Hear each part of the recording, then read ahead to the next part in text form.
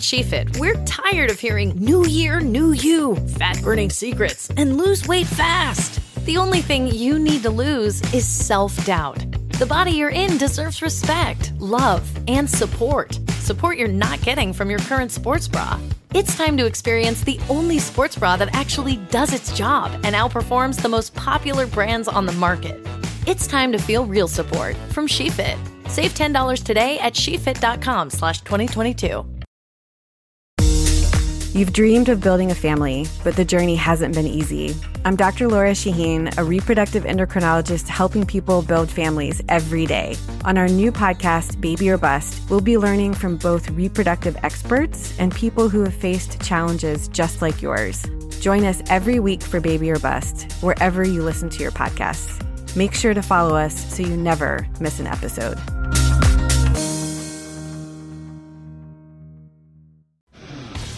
Today on the CzabeCast, the MJ documentary hit a winner's high note on Sunday, with Jordan saying, hey, if I look like a jerk, it's only because you've never won anything. Andy Poland joins me to share notes on that, plus talk about the Skins' distinctly non-primetime schedule. All that plus Chinese IKEA or porn set. You make the call. Your daily Kickstarter of Uncensored Me is locked and loaded, so buckle up and let's go! Here we go!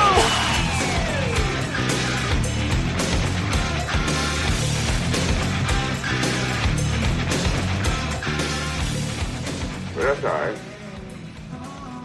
Let's see if all that trash talking starts when it's 0-0 instead of 5-6 point lead. That's where it starts.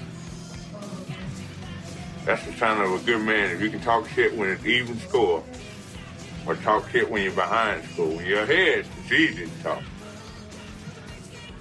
And that's how it went last night on The Last Dance. More on that in a minute, but happy Tuesday, May 12th, 2020. Thank you for joining me. So we'll talk about the Jordan documentary. Andy's going to swing in here in just a second. But I wanted to start with a stat of the day. Do I have, once again, I have screwed up in my preparation. I was supposed to switch this cable out, and I didn't. And I could stop, and I could edit, but why bother? Because it makes the show sound better?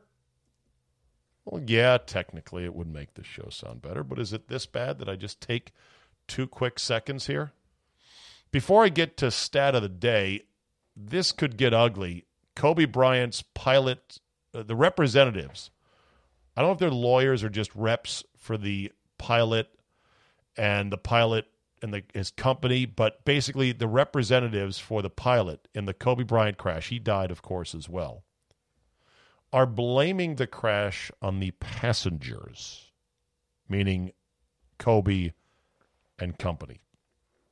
The account I read on TMZ didn't really flesh out exactly their reasoning. They may not have put it in black and white just yet, but they could perhaps soon in some of these civil trials that are going to happen, no doubt. But I would imagine that the reps for the pilot and the reps for the company are going to say, look, even the county police choppers were down that day in California. We should not have been flying, but it was probably Kobe and company that said, we got to go. We got to go. No matter what, the weather. They circled for 15 minutes on the way up from Orange County because the weather was that bad. And again, I'm not taking sides. I'm just saying this could get ugly. And the headline does not really play very well when you read it. Kobe Bryant's pilot's reps blame crash on passengers. Ouch. Okay, I got it. Ready? Anyone want it? Come on now. Here we go. Stat of the day. All right. What's the hardest hole even for tour pros? The par 3, the par 4, or the par 5? Would you believe it's the par 3? The top 40 players in Career Money 1, all of them have played par 3s over par for the span of their career. Behold, the stat of the day. This is from Lou Stagner, Golf Stat Pro. That's at Lou, Stagner. And I don't know where they have these stats, but they're out there. And pretty much, every player has played the par threes over par. Now, why is that? I haven't seen, by the way, the numbers of par fours or par fives. I would imagine par fives, tour pros play those in under par because they can hit a lot of them in two and have two putts for birdie or short wedges for birdie. Par fives are the easiest.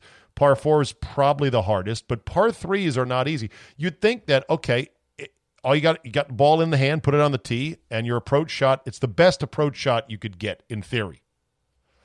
I learned as a amateur hacker one thing about par threes, and it makes sense if you think about it, if you play golf, and that is any par three with water, you need to avoid the water at all costs. Because unlike water on a par four, let's say there's a lake left on a par four. You snap hook it into the lake. You take one stroke, drop in the fairway. Your next shot is to the green. You're on in three. You can have a putt at par. If you put your tee shot in a par three in the water, you can't have a shot at par. One in, two out. Your third shot is still going to be a chip or a pitch to the green and be putting for bogey. Wait a minute. I don't get that. Can you explain that too? Think about it. Par threes with water are the most dangerous holes in golf because if you put it in, you're almost guaranteed, you are guaranteed pretty much a bogey. And you are, unlike par five. Par fives, you can recover from water. Par fours, you can recover from water and still make par. Par threes, you can't, essentially. And a lot of times, you're almost guaranteed a double bogey, which is bad. You want to avoid that at all costs. All right, your thought for the day is, well, first of all, on this date, 15 years ago, one of the great internet memes of all time was born. Even though it was later proven to be a setup and a fake, it is the internet meme of Leroy Jenkins. That is a bunch of nerds playing Wizard of War with one guy ignoring the team's orders to, wait a minute, let's get our plan in place, and just running into the battle. Let's see if all that trash talking starts when it's 0-0. Hold on a second. Instead of 5-6 point lead. All right, that's enough of you, Jordan Certain. Let me turn that off. Okay, here we go. Come on now, Leroy Jenkins. I know you're in there.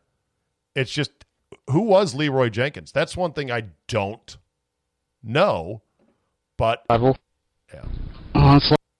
Oh, come on. better than we usually do. All right, thumbs up. Ready, guys? Let's do this. Leroy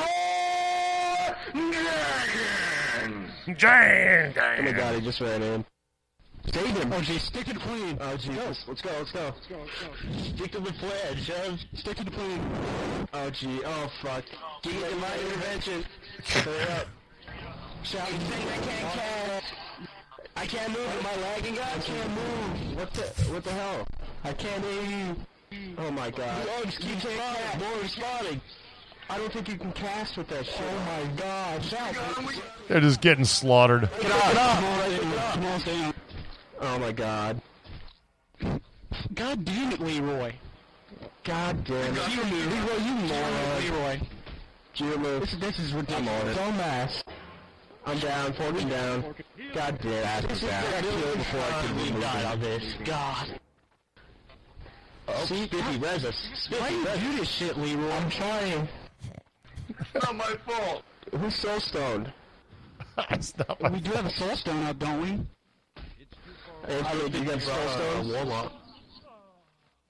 Oh, my God. The graphics are so shitty. So look at this. Great job. They're all Leroy, dead. you were just stupid as hell. Oh, man. At least I have chicken. At least I have chicken. Happy birthday, Leroy Jenkins meme on the internet. Now your thought for the day. You have a choice today. You can complain about things you can't control, or you can control what you can and let go of what you can't. Focus on your problems or focus on getting better. You can look for an excuse, or you can look within and find your best. I like that. That's your thought of the day. What, is this going to be some stupid-ass self-help podcast now? No, but I'm just saying it's a thought. I liked it when I saw it. Leroy Jenkins.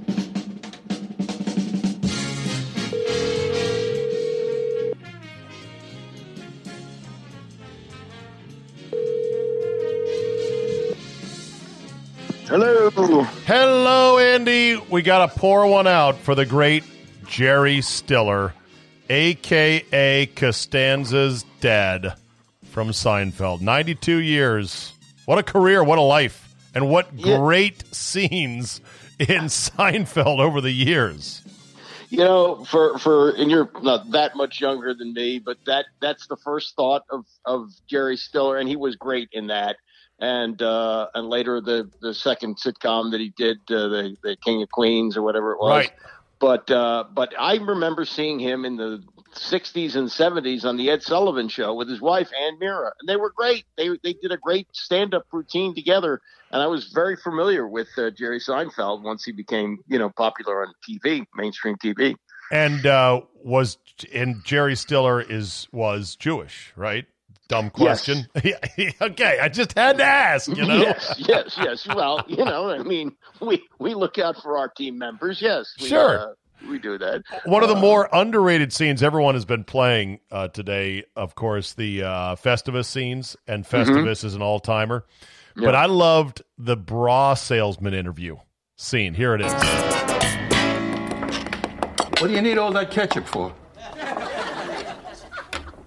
This is my ketchup.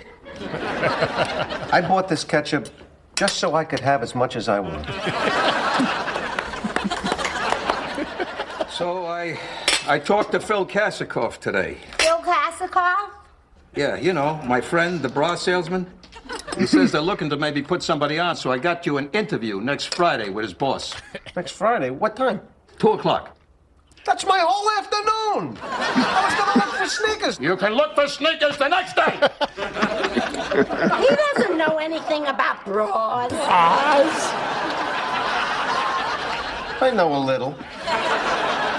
Besides, what do you have to know? Well, it wouldn't hurt to go in and be able to discuss it intelligently. Maybe you should take a look at a few bras.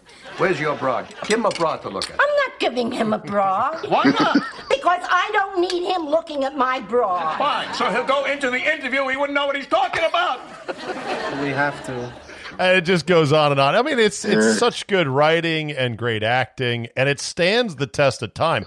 My teenage daughters will watch Seinfeld and laugh their face off. And that's really? Saying so. Yes. The good writing and the humor, I think, stands the test of time. Do they like it when he picks up a phone that's like the size of a toaster? Oh yeah. Well, I mean, yeah. So much of the technology is now laughable kitsch technology. But pour one out for Jerry Stiller. All right, let's start with the Jordan documentary. What'd you think of episodes 7 and 8? Well, those the best two so far. Really? I mean, oh yeah. Why?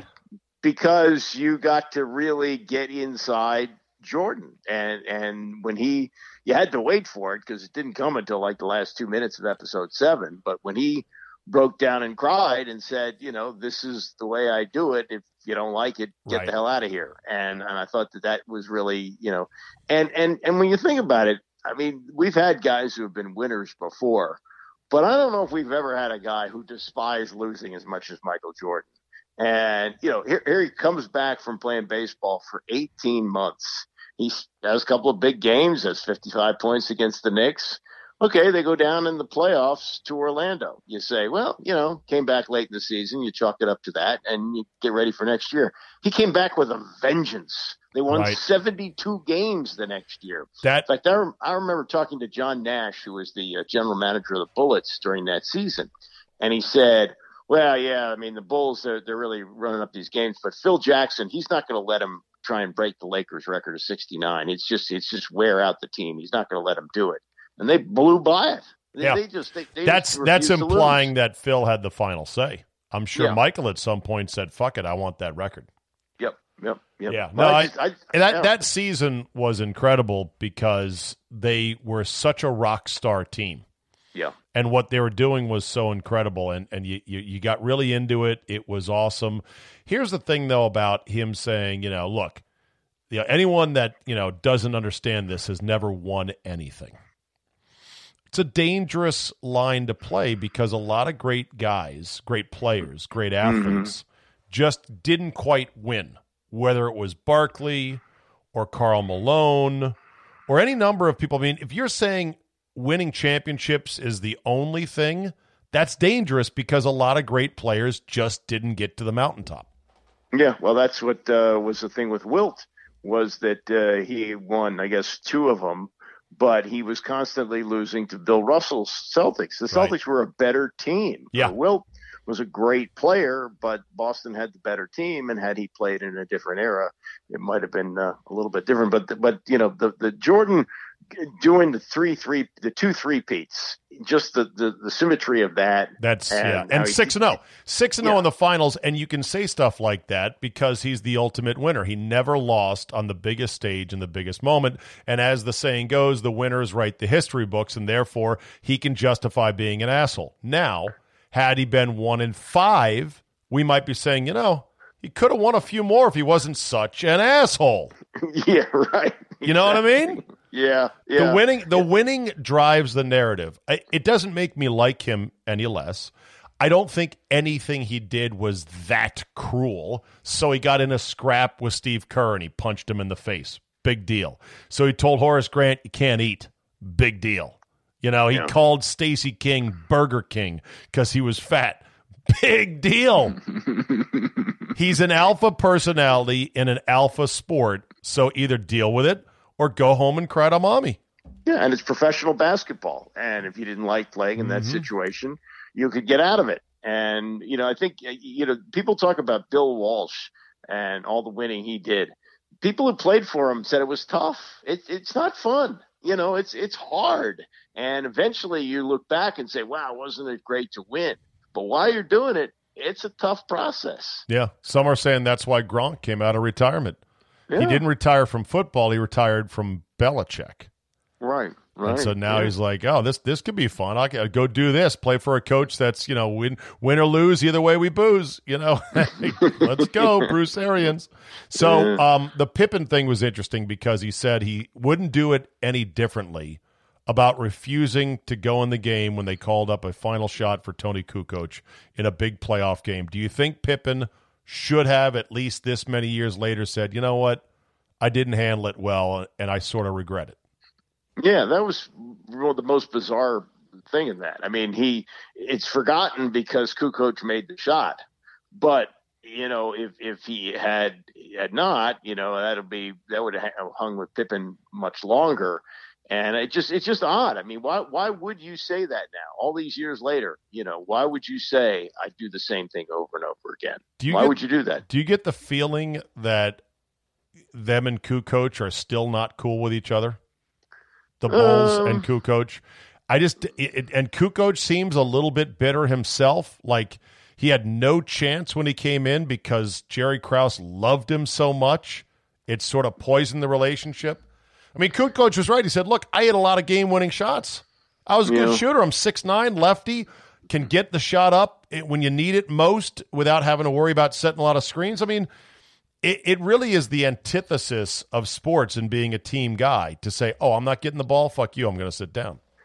Yeah, I mean, because of his association with Krause is what you're saying? I mean, Jordan... Yeah, I mean, that's part of it, is that he just seemed embittered by it. Yeah, I suppose, and I also think that Jordan thinks, well, I could have won 3 with just Scotty. Also, I didn't really need him to do that. Right. Like that was Jerry's guy. We took him along. It's okay. Yeah, but me and Scotty, that's what we, because he won the other 3 with Pippen also. On the baseball front, some people are saying they find it impressive that he hit 200 in Double-A ball with basically no experience or training. What do you think? I've spent a little time around minor league baseball, and I've know enough people that have tried to play baseball. I think it is impressive. He's obviously a great athlete. That sure. Stealing 30 bases. Terry Francona said he drove in 50 runs. There's not a lot of guys drive in 50 runs. But what Francona said was it takes 1,500 at bats. So he's playing his first year of minor league baseball at 31. So he would have gotten to the major leagues theoretically at 33 or 34. That's kind of late to be starting a career. And would he have been satisfied to be a guy who's like, a 2-day-a-week player and hits 225 for a season, pinch runs some? After a while, that might have gotten old for him. Yeah, I just don't know. I mean, on the one hand, it's hard to hit any baseball by a professional, even at the single-A level. Mm-hmm. On the other hand, he is a great athlete. And it's not like he was raking, He was a slap Judy, no power, lanky, slow-swinging dude who was just out there trying to do his best. I wasn't as impressed. Like some people, I think, are overplaying it just a bit. I mean, Tim Tebow is still not a major league player. He's got a better body for it. He played more recently. He's put more effort into it than Jordan. And he's not still close to being a major leaguer. So what does that tell you?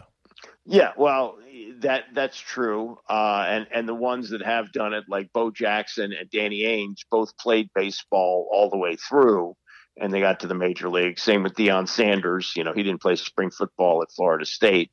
But I think that the guy doesn't play any baseball from the time he's 17 years old until he's 31, and still is competitive. Yeah. Still he is a freakish athlete. Now baseball is a little different because athleticism is only a part of the game. There's more of a skill to it. Right. But I just think that what he did was still incredible. And the other thing was, how many guys can go from being the guy in one sport to being one of the guys in another? And right. He seemed to really like that. He seemed to like the fact that he wasn't the star there. Do you believe in the conspiracy theories about gambling and a mandated suspension is the reason you went to baseball? No. Because? Do you? Because of what? I'm always open to a good conspiracy. You know me. Of course you are. Of course you are. But I do agree. Who's the one of the talking heads there said that David Stern, the ultimate capitalist, has a league where the biggest superstar is Michael Jordan, and you're going to take him out, for 18 months. Yeah, he wouldn't chase him out. I tend to agree on that, but I do think the gambling was more out of control, had more worrisome tentacles than perhaps we'll ever know. Yeah, I think they were, and they were worried about the connections with Slim Buller and his mob ties and Esquinas and all that. I think that was a factor, but I don't think that there was this secret mandated suspension. I think by now something would have gotten out. That you're talking 22 years ago. Yeah. Then lastly, what else about the Jordan documentary that you thought about, liked, didn't like, as we are now at the finish line? 2 more episodes to go and we're done. It's still a little bit, disturbing to go back and forth. I sometimes don't. Come on, yeah. What was it hard for you to follow? They put a timeline right on the screen, Andy. I understand, but here we are. Well, how did we get here? Well, things are tied. Things are tied together. The first three-peat provides echoes for the second three-peat, and vice versa. What's been really interesting to me is that we're talking about something that is history. It's something that took place in some cases up to 40 years ago when they go back to his high school. We now have post-game shows for all these documentaries where people talk about something that happened in the documentary as if it was a game that just occurred. And it's strange. I can't compare it to anything else I've ever seen. Yeah, well, we'll have that, because hopefully never again in our lives will be in a pandemic like this without sports for as many days as we've been. Yeah, that's true. And then in all these post games, the people that he's attacked come out and talk to Scott Van Pelt after the show. I know. It's like one big reality show. Yeah. All right. We didn't talk since the Redskins schedule came out, did we? No, we did not. I got them at 6 7 and 9, I think, something like that. I got 6 and 10. Okay, 6 and 10. That's and what do you make? No primetime games for the first time since 1982. Yeah, I mean that's and I thought that was a requirement. I guess the Thursday the Thanksgiving game takes care of our duties. The only other team with a smaller national footprint, the Detroit Lions. See, I had always thought too that the Redskins had done well nationally. Now I know the local ratings have dropped quite a bit, but I thought the national TV ratings were still pretty good, and that's where they were putting them on. Obviously, that's not the case anymore. I mean, certainly you're going to put Tom Brady on. Tom Brady is in a prime spot, not just the 5 night games, but there's 4 more national games, 9 times during the season. That's a lot of Tom Brady. They better hope he doesn't break. Because then you've over-ordered Tampa Bay. Not that they'll be terrible, but still, the attraction is absolutely Brady. What do you make? So with the Redskins, is this, Andy, rock bottom? Man, seems like we've said that before. I mean, know. It's hard. It's hard to think of them with a competent coach in Ron Rivera and say this is worse than Jim Zorn. It's just hard for me to get my Zorn. Rock bottom for Redskin fans has to encompass the lack of hope for the future. So, in other words, the middle of Zorn's 2 years felt hopeless, right? Yeah. Because the season had collapsed, the players were rebelling, led by Clinton, and we knew this guy was a fucking dipshit, right? Yeah. Yeah. Okay. Oh, yeah. No, totally incompetent. Totally in over his head. No question. Right. All right. What about the unraveling of the Shanahan era? Yeah, I felt that at the end of that 3-13 season, because at that point you go, okay, he learned his lesson about Zorn. He hired a competent guy who had 2 Super Bowls, and he blew through that too. Right. And so now, who are you going to attract? And okay, Jay Gruden, fine, but it's not the right Gruden. So yeah, I felt at the end of that season, where are they? Yeah. Where's the hope? I mean, and the shiny new Robert Griffin III had been crashed too. So wrecked. You had the combination. That was of bad. That was a really bad winter, to be sure. And then it begat, old Jay Gruden. Hey guys, I'm Jay Gruden. I'm not the other Gruden. What a dipwad he was. What do you make of the ESPN Monday Night Football booth wipeout? Tessitore, back to college. Booger, back to the studio. Looks like they're going to go with some combination of Louis Riddick, Dan Orlovsky, and maybe Steve Levy, or as I like to call it, generic house salad. Yeah, well, I mean, given the economics of the time, I think, I worked with Levy at the Fan. He's fine. There's nothing wrong with him as a play-by-play guy. But he's a company hustler, isn't he, though? He'll spout. Yeah, he's not as bad as Greeny, but he knows how to dance for the man, right? Yeah, but in terms of calling a football game, he doesn't seem to get in the way of it and doesn't do the overly enthusiastic first quarter, first down that Tessitore used to do. And they seem to have learned their lesson that just hiring an ex-Cowboy is not the way to go. Orlovsky is, that's an outside the box thing. That's a guy who was a terrible NFL quarterback who's, really hustled and made a name for himself doing all these football shows on ESPN. He's pretty good. I really like Louis Riddick. I think that would be a great hire for them. And the wild card is Pat McAfee. No, McAfee says there's no chance he gets the job. Too much of a wild card. He wants it bad, but he says he has no chance. Isn't that a good play on his part? To say I got no chance? He's challenging ESPN, and ESPN says, no, we like him. Oh, wow, look, well, I guess they're going to let me be me. Because he's kind of, he had some odd stuff. Didn't he get swim in the fountains or something in when he was playing for the Colts? I believe he did. He got caught swimming in the fountains at night. Yeah, I mean, so they've been searching for that Howard Cosell thing for so long. Dennis Miller, Tony Kornheiser. And so McAfee might be that guy. I don't know. If you're Tess, and you and I are in the biz, we understand how hard it is to get a big break. This was the break of a lifetime for him. Yep. And now it's flamed out in 2 years. Do you feel any empathy for a guy like that, thinking, how would I feel in his shoes if I had the shot of a lifetime and it lasted 2 years? He's still in a great job calling college games for the worldwide leader, but this was it, and it's gone. Yeah. I mean, that happened, but it's happened to a lot of guys there. And it's what you do next. Boomer Esiason carved out a very good career after he got booted after 2 years, Monday Night Football. Couldn't get along with Al Michaels. Boomer was on Monday Night Football TV?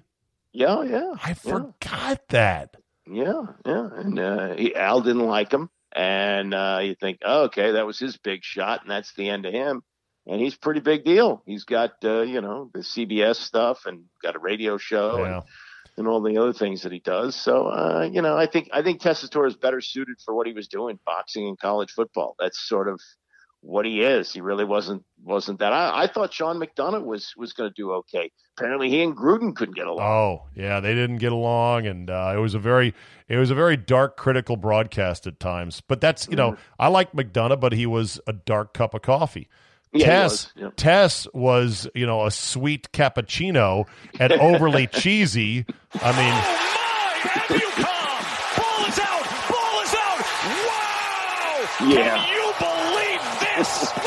Scoop and score Rams. Now, that's a supercut of calls, so it's not one single call. I just want to be fair about that.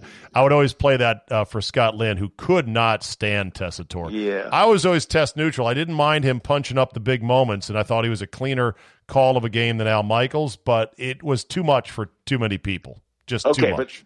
But look at what he had to deal with. The first year, he's got this stiff of a former tight end who had nothing to say. I know. Witten, who's in the booth, and there were reports that the reason they put Booger McFarland on that ridiculous cart down on the field is Witten had it in his contract that he was to be the only analyst in the booth. Yes. I mean, come on. So you've really saddled him with a dead horse there.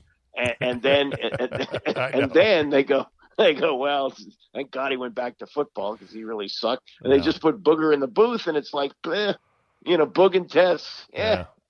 All right, last question. What'd you make of Norman Chad's column in the Washington Post saying, we don't need more sports right now, we need less? Yeah, that sometimes the headline is not written by the writer.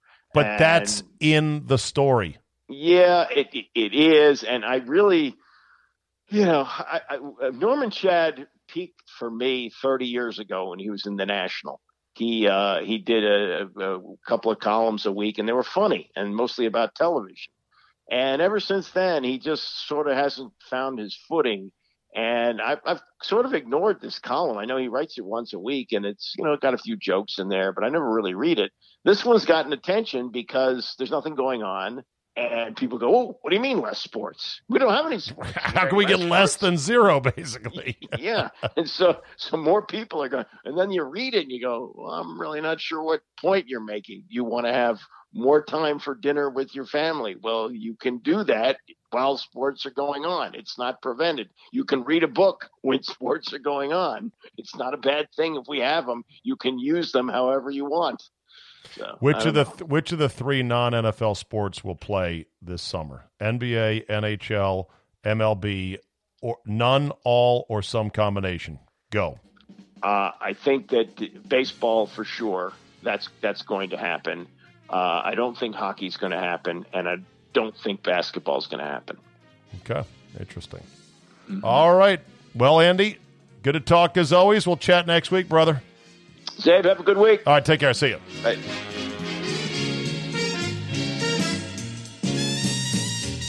All right, let's end on this. Time for our Rona talk. I'll try to blitz through it as fast as I can. There's a lot of good information out there. If you follow some accounts on Twitter, and I follow an eclectic group of Twitter accounts, interesting people, some smart people out there, and you get information you, of course, don't get from the mainstream media. First of all, lots of supportive emails from you guys saying, keep it up. I love it.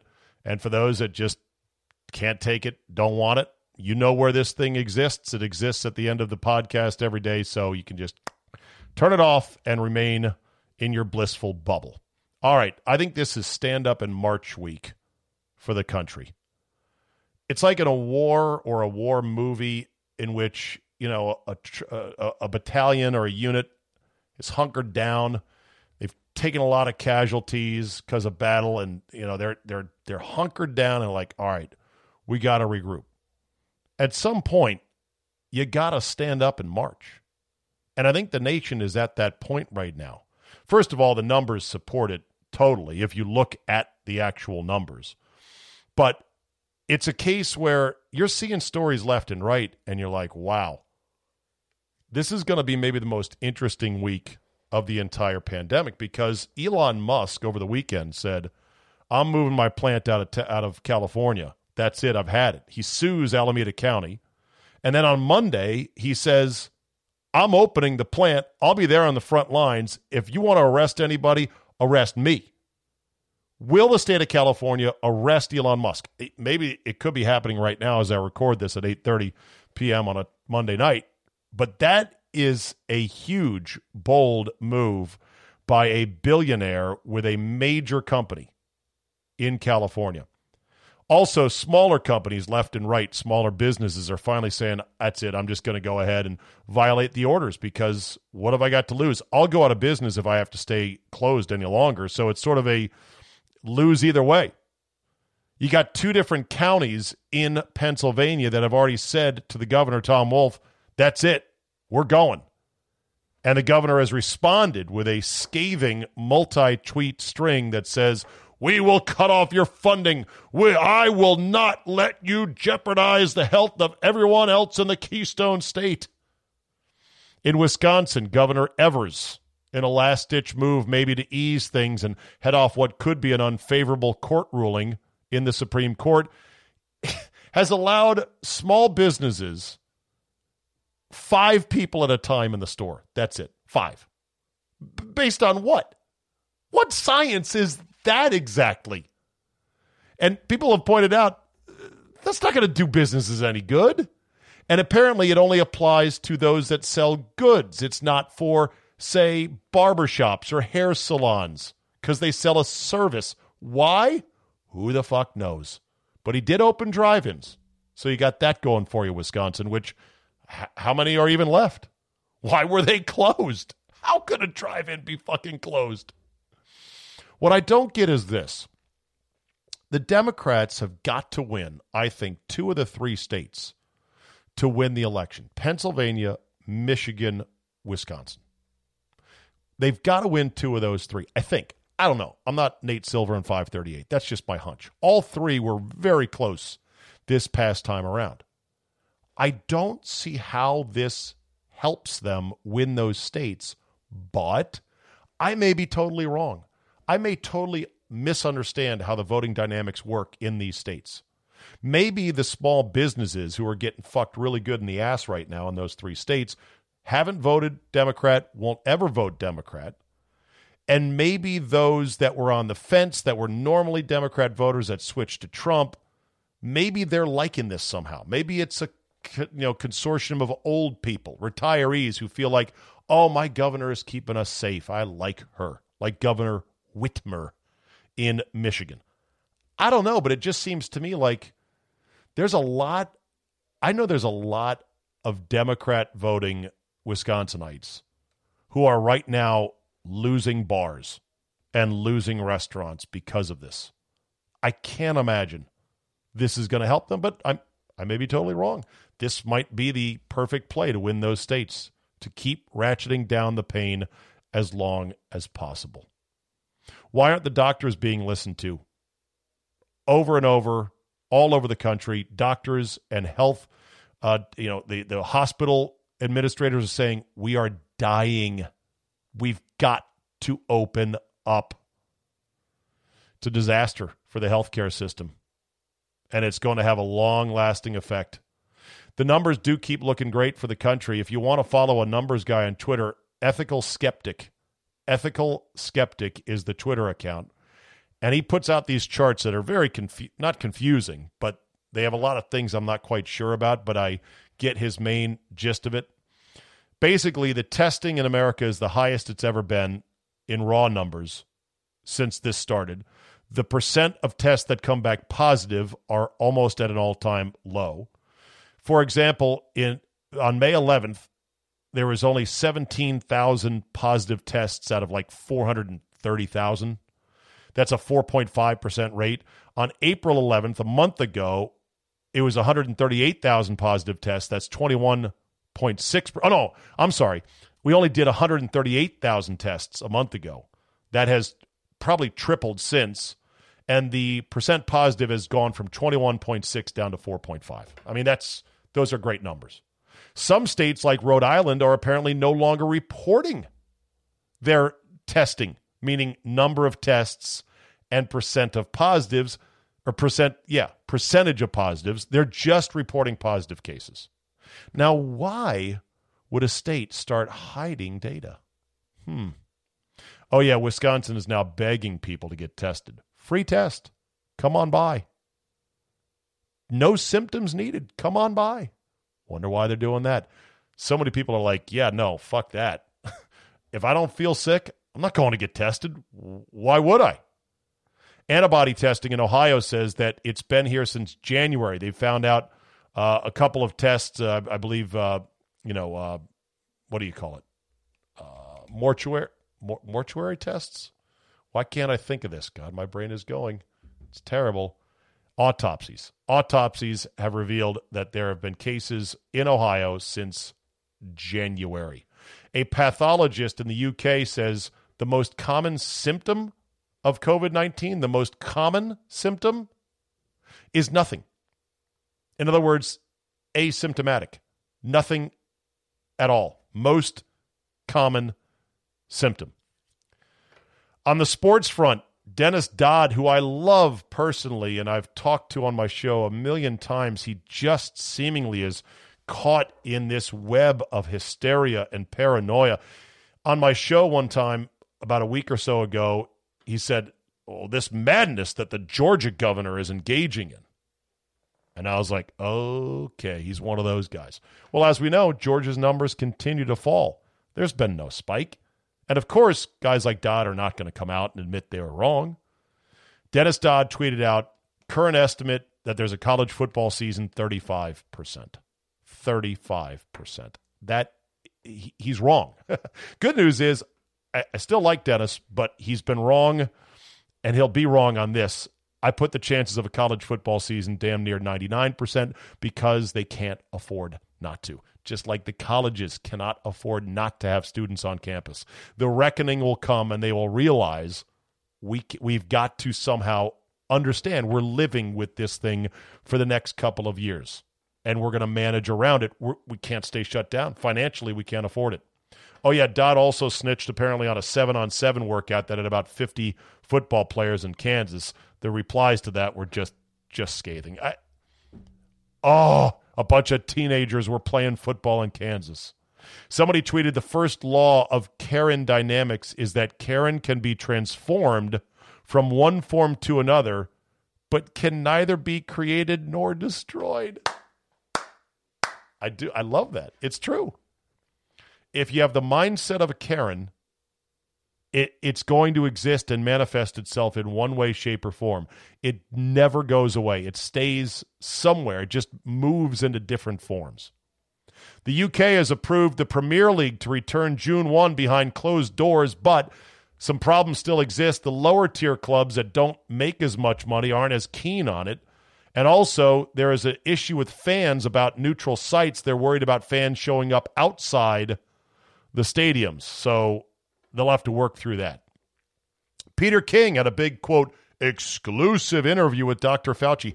And I'm like, exclusive? This guy has been everywhere all the time.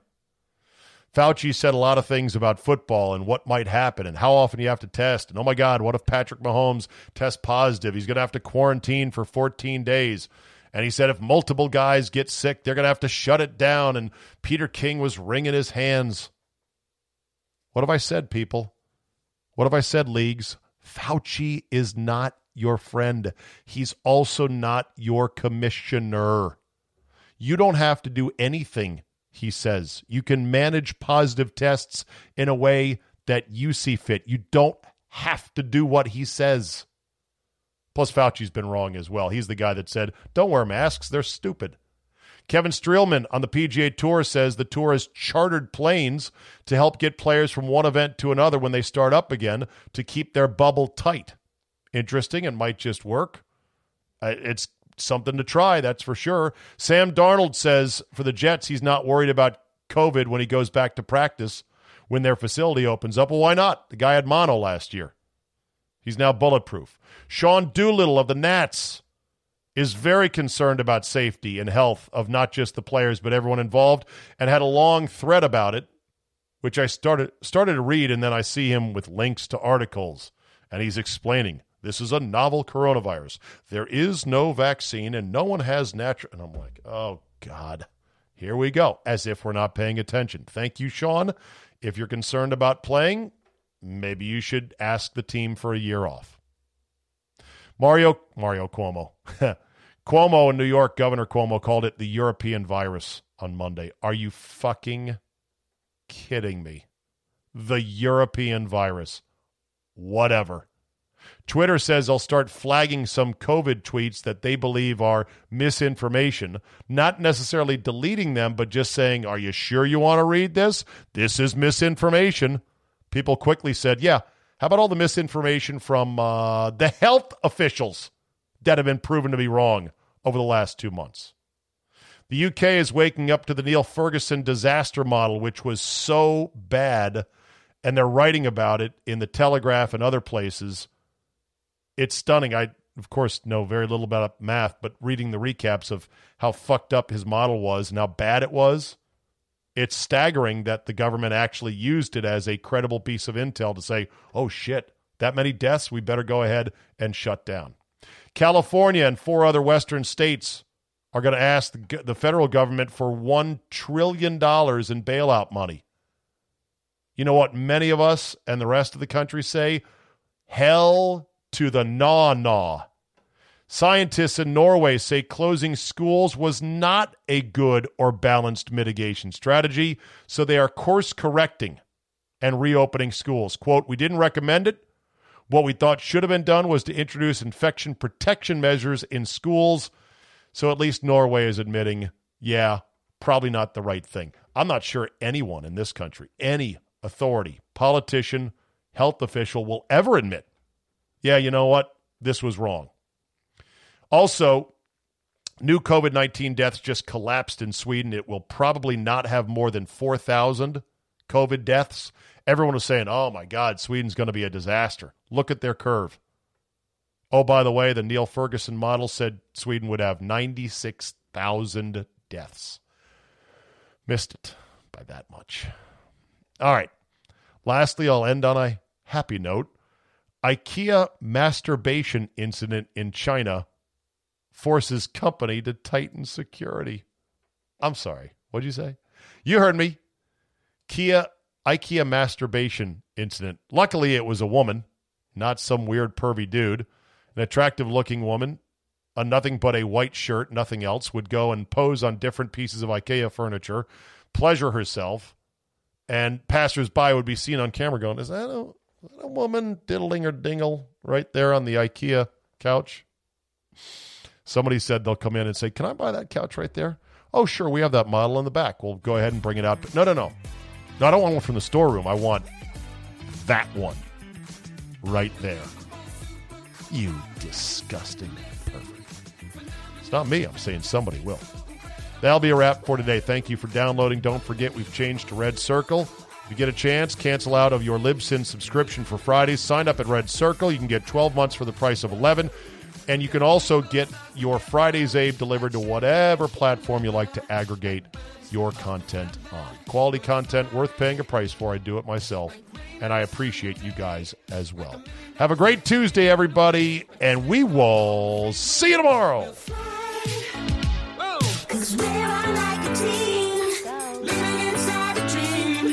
You and me doing the thing, and we'll fly.